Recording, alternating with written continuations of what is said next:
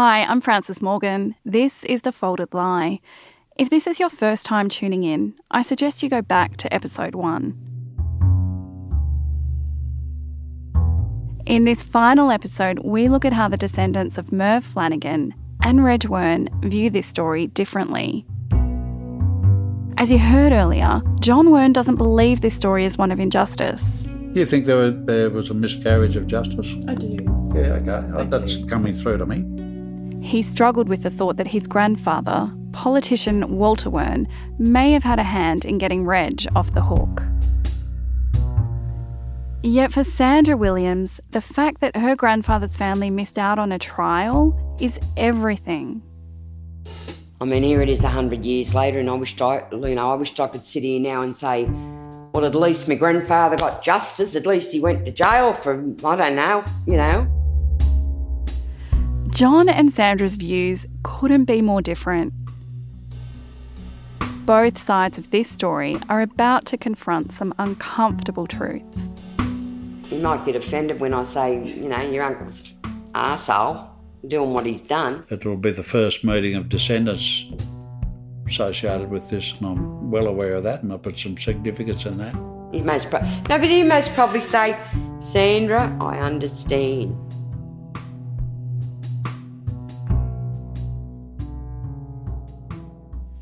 In the last 12 months, while we've been making this podcast, Sandra's become something of a union celebrity. We've watched her sign autographs, give speeches, and rub shoulders with Sydney's political elite. But when I first met her 7 years ago, she had no idea about her grandfather's story. I said, there's not that much I can tell you. I'd come hoping to hear Sandra's family stories about the killing. Only I ended up answering more questions than I asked. I sat side by side on the couch with Sandra, handing her documents. I keep reading all the things and that, and as I said, I don't stop talking about it now. People's going to start getting sick of me. After I left, the first person Sandra called was her granddaughter, Natalie. So the day after I visited, and you had these documents and that you had this information, how did you feel? Well, I felt honoured, really, when I started reading it all. Yeah. Really? Well, not to know, to get to nearly 70 and not know any of that, and then all of a sudden it's all in front of you. You know what I mean? Yeah. So it was overwhelming, but, then when Natalie came up and we sat here on the lounge, she was reading it all because I'd already read it all, and she's reading it and all that, and the tears are pouring down her face, and I'm sitting here and I'm crying with her, and I said, it's unbelievable, all them years you didn't know. Visiting Sandra now for the second time, I'm surprised at what a difference this story has made to her life. I feel real good in myself. Is that different to before, or...? Yeah, I think after everything that I've found out, and after the dinner and all that, you know what I mean? As I said, we were crying, and because we felt like we were that honoured to being included in all that, Yeah. It was beautiful, absolutely beautiful. Remember, there's a lot of shame and bad luck in the Flanagan family's past. There's the death of Merv's father, which left Merv's mother extremely poor. There was Merv's death, which left his wife Beatrice and Sandra's dad growing up in poverty. Then there's Sandra's brother, who died in custody. On this second visit, Sandra tells me of another tragedy, about her and her granddaughter Natalie. When Natalie was 2, her mother Tracy, Sandra's daughter, was killed in a car accident. There was three of them, but Tracy was sitting on the middle one's lap. So when they've hit the pole, she's gone flying out the back window. Tracy was 21. There was another inquest. The 5th inquest in the Flanagan family in the space of 100 years. After so many years of hardship, it feels like finally something good is happening to the family.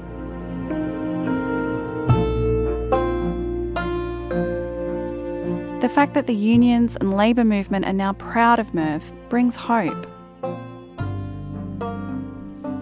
While Sandra's deeply proud of Merv's story, She knows he wasn't a saint.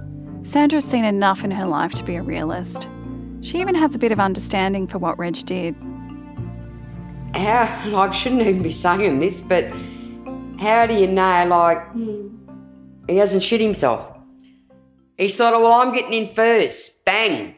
After all her family has been through, the generations of poverty and hardship spurred on by Merv's death, I expected her to be angrier. But Sandra has this inner wisdom, this knowledge that life has an uncontrollable force, that there's no point in holding on to hate. I asked Sandra whether she'd be willing to meet with John Wern, the great-nephew of the man who killed her grandfather. She agrees. She says she's looking forward to it. Wouldn't it be funny if we clicked and we got married? He's married, sorry. Oh, he's married. Oh, okay. Not that I want another husband. Oh, no. In the last episode, you heard our second visit to Bingara to interview John Wern. We sat at Walter's table in John's dining room and discussed how his grandfather might have been able to influence the outcome of Reg's case. Things got a little bit tense. The jury's out for me on the worthiness or otherwise, and I'll just leave it at that. Is that fair? But once the recorder was switched off, over a glass of wine, John suggested we spend the following day visiting the site of the Myall Creek Massacre. It's the place where 28 Aboriginal men, women and children were murdered, beheaded and hacked to pieces by white settlers back in 1838. So John's driving us there now. Is it alright if I record this? I'm with producer Ellen Leabeater. Yes, we're certainly not experts on Myall Creek. Also joining us for the journey is John's wife, Wendy. The story of Myall Creek is now infamous, not because it happened, but because it's one of the very few well-documented massacres of Aboriginal people in Australia. It took 2 trials, but eventually 7 of the 11 colonists involved in the killings were found guilty of murder and hanged. But the real villain was Henry Dengar, and he's just a pariah as far as we're concerned. He was the owner of Myall Creek. Yeah. And talk about legal cover-ups. He did everything he could to get the blokes acquitted of the crime. He put an enormous amount of money in, and if you told me that he'd bribed jurors and all that sort of thing, I'd quite believe it, and he probably did. He was a shocker. For a long time, people in Bingara opposed the memorial. Many thought there was no point in remembering something so shameful. John's father was one of them. Interesting story. There was a really strong prevailing view among my father's generation that sleeping dogs should lie, and that no generation should be held accountable for the sins of generations that had gone before. Because, we didn't do it, it's not our fault, rah, rah, rah, rah. And we've largely put that thought away, thank heavens, and made some pretty significant apologies for things that happened hundreds of years ago. The memorial eventually opened in 2000, 162 years after the massacre. And John was involved in making it happen, something he's very proud of. At the opening, the 2 sides came together. Well, you couldn't possibly script it, but you had descendants of the perpetrators and descendants of the victims, and no one told them that they should throw their arms around one another and hug while the tears rolled down their cheeks. That's precisely what happened. Unscripted, and it just happened. And you couldn't rehearse it, you couldn't organise it. It was so emotionally moving. Totally failed to get what it was all about.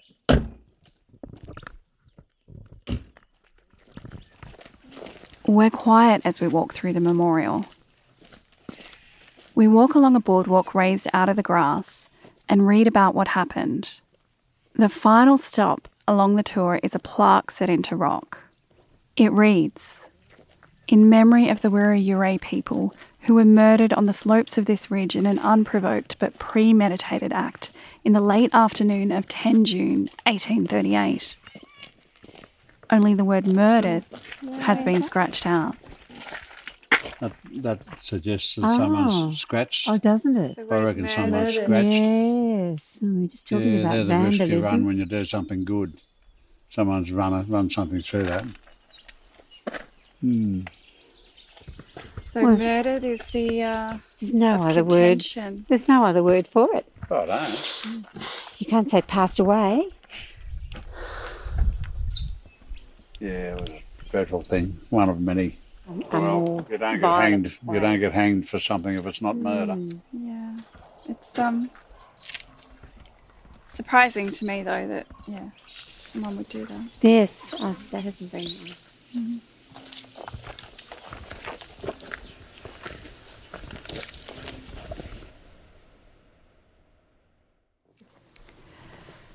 We don't go back to John's house. He takes us to the pub instead. Parked outside the pub is a lime green car with the number plate BULL. Bull. I can't stop staring at the plate as John sets about finding a quiet corner of the pub where we can keep talking. The name is familiar. We find a meeting room inside the pub. John tells us that he didn't get much sleep last night and instead lay awake churning everything over.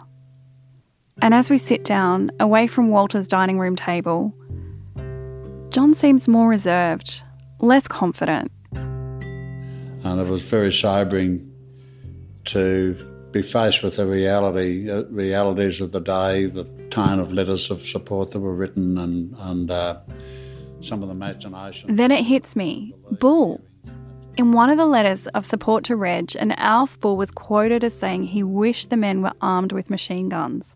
If I'd have been there, I would have got 9, he said. 100 years on, an Alf Bull writing letters and a bull driving a lime green car might just be a coincidence, but the expanse of time feels eerily close. Suggestions of that there might have been a miscarriage of justice or some, I guess, interference in the way that the investigative processes were carried out is a very real possibility. And it's an interpretation that I have to accept may well be right. So I'm interested in what's coming to light as well. But I'm also confronted by it a bit. Yesterday, John was prepared to accept that the legal processes may not have been completely above board. But he wouldn't go as far as admitting it was a miscarriage of justice. Perhaps because it would mean recognising his grandfather, Walter Wern, may be the villain in this story. Because yesterday you said a miscarriage of justice was probably too strong a phrase, if I'm remembering correctly. It may not, yeah. Look, I'd rather a miscarriage of justice is a fairly strong way to describe what may well have been a miscarriage of the legal processes and the inquiry. I'm certainly not prepared to offer an opinion on that, but the possibility of it is right there. Ever the politician, John chooses his words carefully. He's pushing back on the union narrative that Merv was an innocent striker. John's about to play his final hand. He's got some dirt on Merv. So remember, you've heard about Merv's criminal record: riotous and disorderly behaviour, assaulting a policeman, playing 2 up. Well, 4 years ago, John found out more unfavourable information about Merv. John was interviewed for another documentary that told the story of Reg killing Merv. The documentary maker, named Michael Cove, did some research on Merv and shared it with John. Michael Cove sort of thought he got to know Merv a little bit, and he came to an anti-Merv view, I think, Michael. Just from what he was able to unearth, he didn't think he was a good person at all. Here's what they found. The year before his death, Merv enlisted to go to war. Remember, World War I was happening at this time. Merv was sent to training camp and lasted 2 days. He contracted a sexually transmitted infection, presumably from one of the sex workers who frequented the camp, and Merv was sent off for treatment. When he returned to training camp, he didn't last much longer the second time round either. His leave date coincides with what's known as the Liverpool Riot, a famous rebellion where soldiers descended on the city drunk, smashing up fruit barrows and shop windows. The documentary portrayed Merv as an unemployed larrikin. I'm greatly influenced by the fact that he wasn't on strike in his job, that he was a hothead. That's beyond question. and he was a strong agitator, and I'd describe him as an agitator more than a striker because he was out of work like so many people were, and that was horrible enough as it was. So John doesn't believe Merv is the striker the unions say he is, which by extension would mean he's not really a Labor martyr. He's just been accidentally swept up in this narrative. But it's not that clear-cut. Many men didn't believe striking worked. There'd been a devastating defeat a few decades earlier. And so for some men, saying you weren't on strike was a point of honour. They believed the government bringing in strike breakers gave them no choice, that it forced them out. We don't know if this was Merv's view or if, as John says, he was just out of work. The only thing we know for sure is Merv was a union member who believed in the union cause. John suggests the making of Merv as a martyr is just convenient for the unions. Consider they're fighting for their existence, and I think they're using every tool in the toolbox to arrest that. We realise later this isn't just about Merv the martyr. It's about Reg the murderer. John wants to make sure both sides of this story are told. He sees himself as having a role in making sure the union narrative doesn't win out. This is his last chance to have some sway. Do you think Merv should be remembered as a martyr? Well, I don't really, and not for selfish reasons. I just think martyrdom's a bit overdone anyway. But as I said, I think you've got to put yourself back in those days with some balance. So if they're going to arm Merv with martyrdom, there'll only be one side of the story told when, without any doubt, whatever there were two.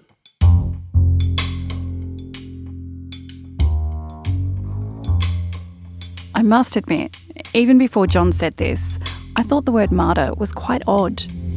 It seems to suggest some kind of holier-than-thou saint who's beyond reproach.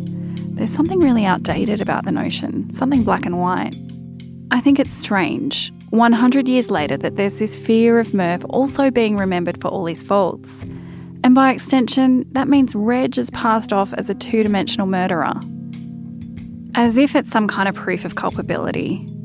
To me, Merv and Reg's faults make them more interesting, more real, and reveals the toughness of the times. But that's not a memorable one-line slogan. Merv being murdered by an armed scab, that's the lie that makes headlines. Another M word John's keen to correct is murder. Going back to my very first interview with John, he was adamant that words like murder weren't useful. It matters to him that Reg doesn't go down in history as a murderer. It's a very confronting word, which shifts a lot of direct purpose and motive and blame onto one person. I'd be reluctant to accept the term being used widely in those terms, particularly when even a questionable legal process had found that he had no case to answer. I would, if the term Reg Wearne murdered Merv Flanagan came at a general widespread use, I'd feel uncomfortable about it given what we know. It's a fair point. After all, Reg was never tried for murder, and the original charge set by the police court was manslaughter. It's factually incorrect for the unions and Labor movement to be using the word. John then tells us something that surprises us. In amongst all this narrative fighting, as much as he's protective of the Wearne family's reputation, he reveals to us that in his later years, Reg was an alcoholic. He was a problem. He was being passed around the family.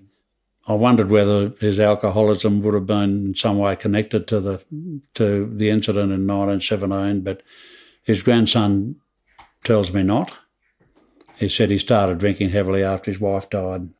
It's hard though, isn't it, to separate something like that, to know whether... It is. I mean, people get... These things can be latent for ages. Yeah. Like trauma from soldiers and that sort of thing, and all sorts of trauma can lie latent and then manifest itself long while after by an event or something like that, which will trigger it.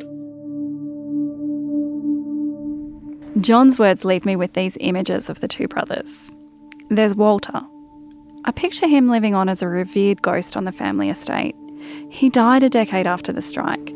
There was silence called for in Parliament and his funeral attended by politicians on both sides. Huge.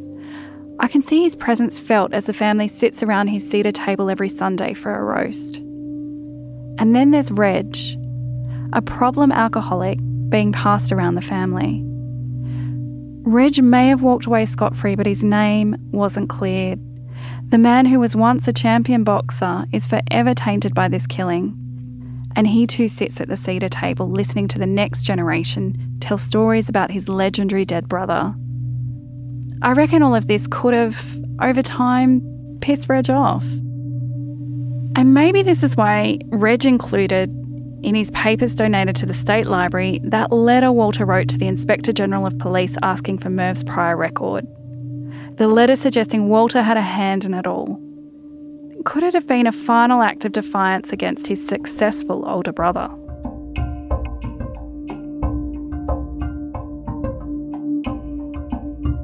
We asked John if he would be open to meeting Sandra. He's a bit more cautious than she was. I feel quite a heavy load of responsibility. It's a first. It's undoubtedly the first time a Werner and the Flanagans got together in 100 years, and it's probably time. I've got a very tenuous representation of Reg being a grandnephew, and the fact that I knew him virtually not at all. Do you think it's important that we need to confront uncomfortable histories? Yes, to a point. I think it is. I think you might find a bit of peace there. I'm concerned for the Flanagan family that they find some. God, I hate the word closure. That they can find some peace in this, and because it's been largely unknown element in their family history too. They might be starting from scratch a bit more than we are in our family, and they might be quite confronted as the stuff comes to light.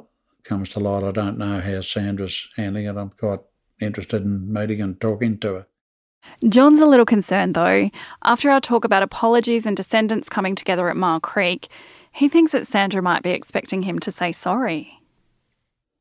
Yeah, I'm not sure what comes out of it. It will be the first meeting of descendants associated with this, and I'm well aware of that, and I put some significance in that. But I'm not sure enough of the ground under my feet to sort of talk about apologies and resolutions and all that sort of stuff. John seems to be wrestling between empathising with the Flanagans and upholding the Wern family's reputation. And perhaps I think that means upholding Walter's reputation more so than Reg's. Walter, the politician who had a lot to lose if his brother was found guilty of manslaughter. Walter, the grandfather John idolised. Maybe now John has a lot to lose if he admits that his grandfather might not be the man he thought he was. Unlike Sandra, who tells everyone about the story of Merv, John hasn't told his children about the story of Reg or Walter. Do your kids know about this? No, probably not. They probably don't know a lot about our family history, and we discussed that earlier, that you start getting interested in history when you get older. So why haven't you mentioned this to your kids before? For no reason at all. I haven't either avoided it or we just haven't got around to it. But I don't know why I'd pick out the incidents of the Great Strike as somewhere to start. John, with his binders of information, is not actively passing on his family story. Meanwhile, Sandra, who knew nothing, tells everyone. One family remembers, while the other forgets. But before we get to the meeting, I want to tell you about something that happened along the way. The Honourable John Graham. Remember John Graham, the handsome Labor politician who's trying to get justice for the Flanagans? I rise to speak on an issue raised in this Parliament 100 years ago. Well, he's called for an apology in State Parliament. Merv Flanagan was a Labor movement martyr, murdered in 1917. He is yet to see justice. That's why today I call for the City of Sydney to join with the Labor movement to permanently recognise the site of Merv Flanagan's death in Camperdown.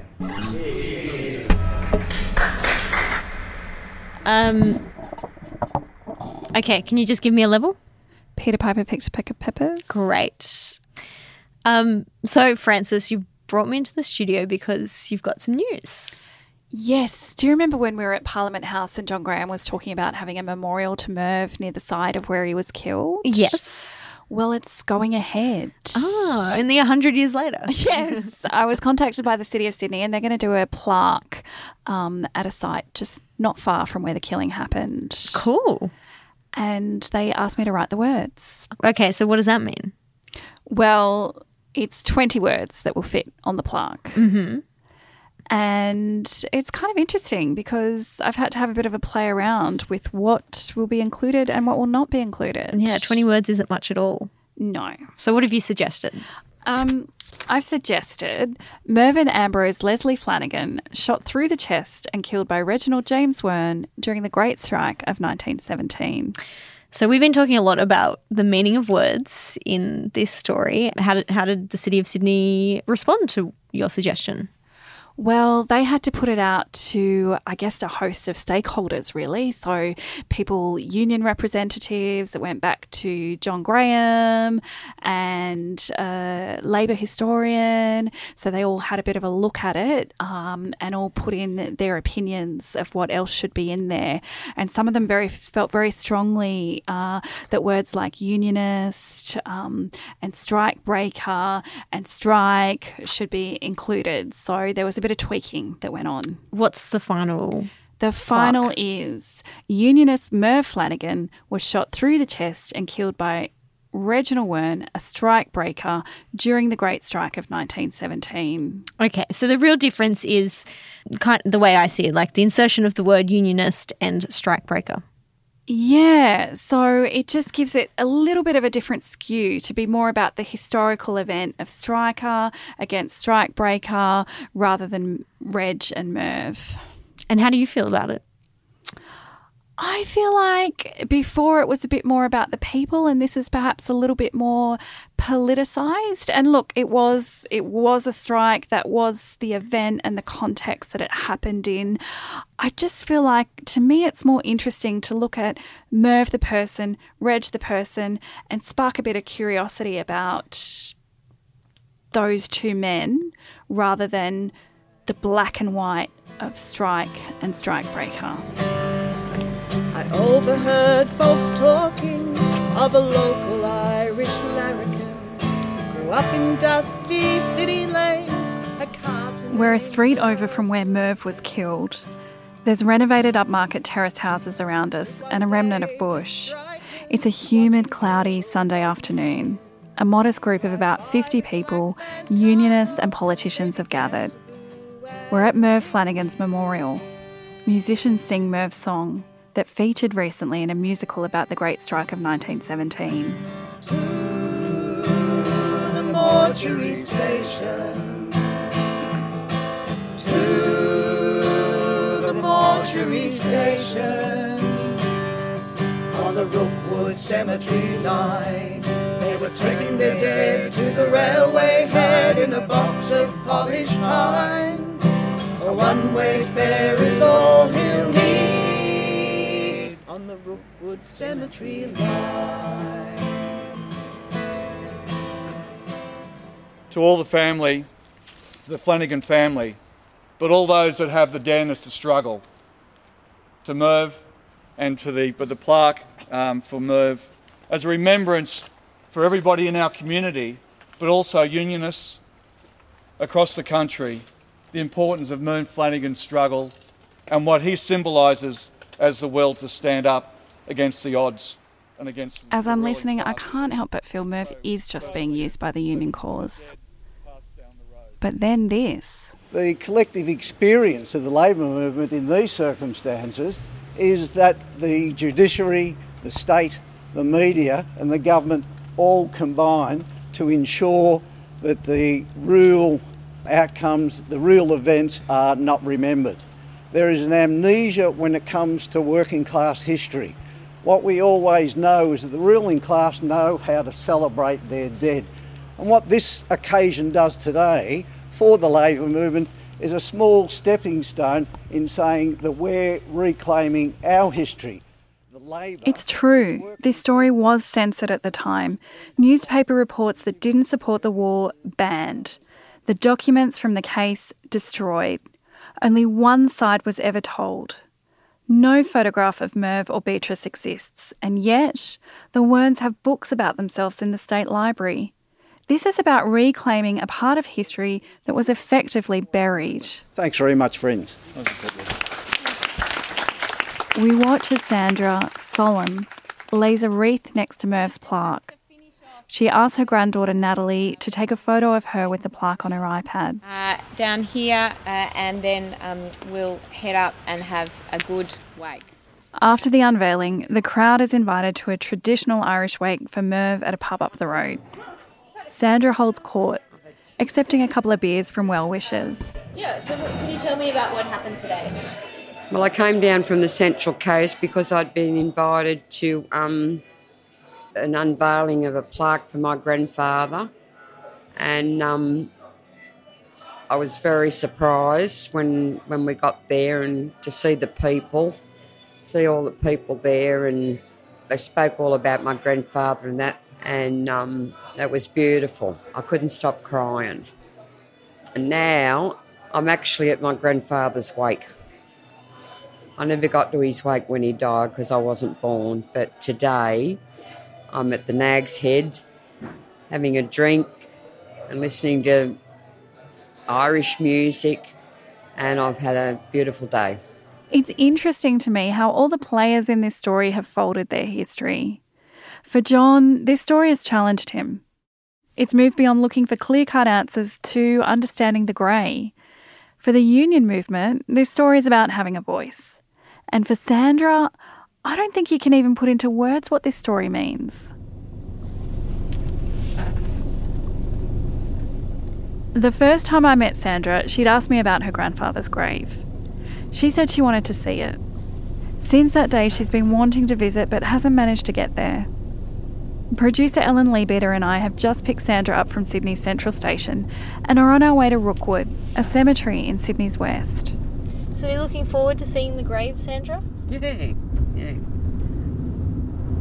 Oh, the only time I really come up here now if I go to a funeral. Rookwood may as well be another city.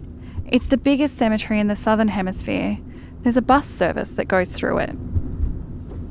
It's divided into sections. There's the Jewish section, the Pacific Islander section, the Macedonian Orthodox section, to name a few. When you drive in the main gate, I've got my brother on the left. Then you just drive down, like it's just a little dip there. And then just in that section, that's where Natalie's mother's buried. And I've got that many family buried there all round together. So they're all together. We drive to a section on the outer edges of the cemetery. This was once known as the New Catholic section. Many of the graves here are unmarked, families and loved ones too poor to pay for a headstone.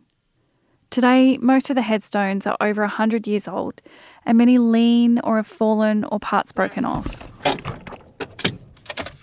Oh, we might need Ellen to let you out. It's a hot summer's day. As soon as we get out of the car, the cicadas are shrill. I think it must be a fair way in. Oh, they're up there. Oh, up there. Merv's grave is a bit of a walk from the road. We step through dry grass, brittle twigs snapping under our feet. Do you know what? I did a thing on Facebook the other night.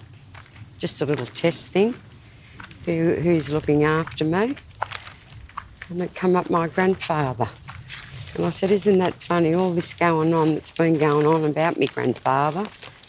And then for that to come up on Facebook, uncanny. Merv's grave is discreet, easy to miss. Compared to the rest of the cemetery, it's unpopulated. Someone's been here putting flowers.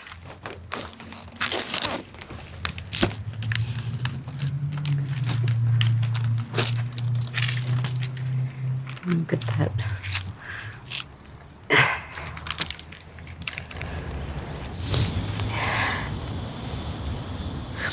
just grab a tissue, please. Looking after me. Gotcha.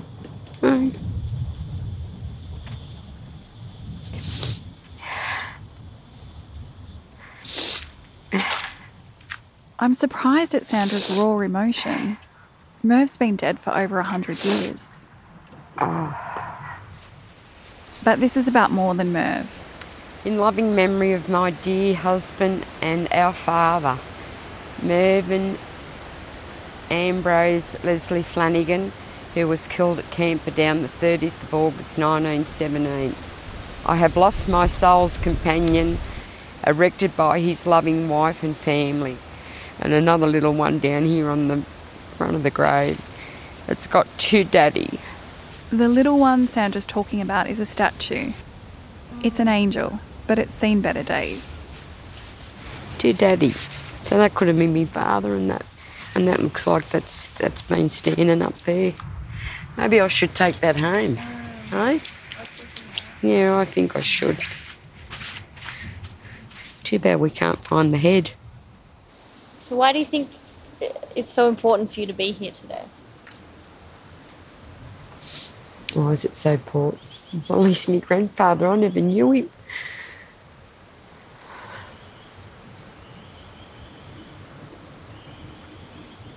This happened to other people. I mean, everyone would do the same.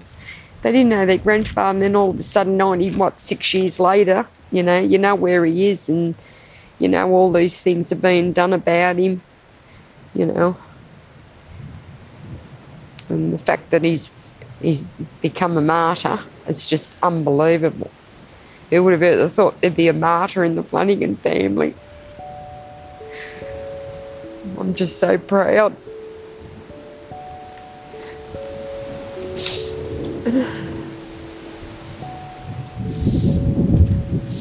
It might be my last visit.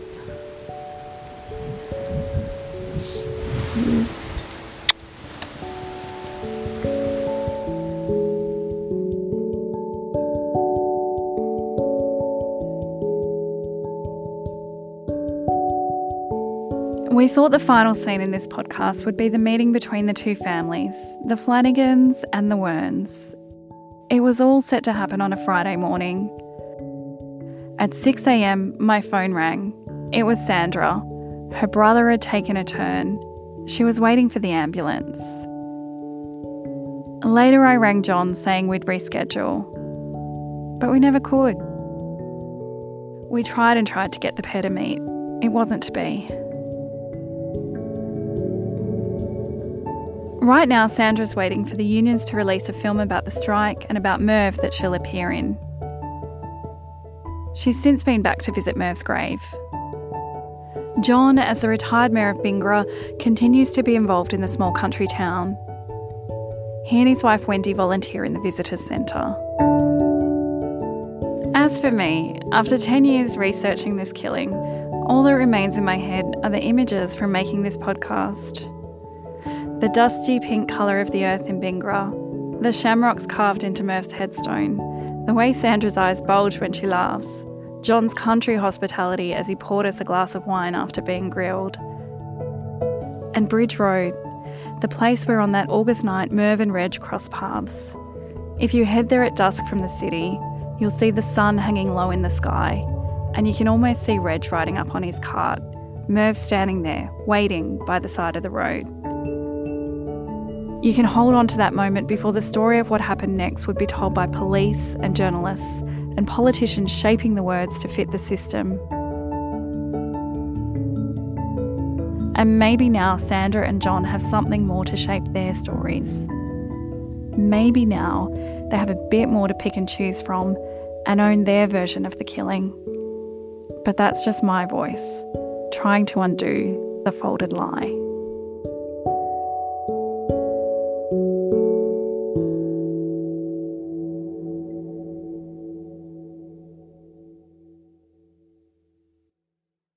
If you've enjoyed The Folded Lie, leave us a review. We'd love to hear from you. Thanks to John and Sandra for being part of this journey, for having us in your homes, for sharing your story.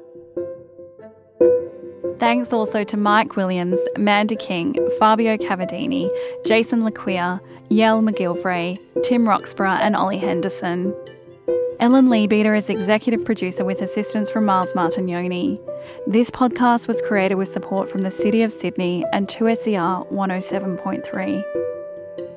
I'm Frances Morgan. This is The Folded Lie.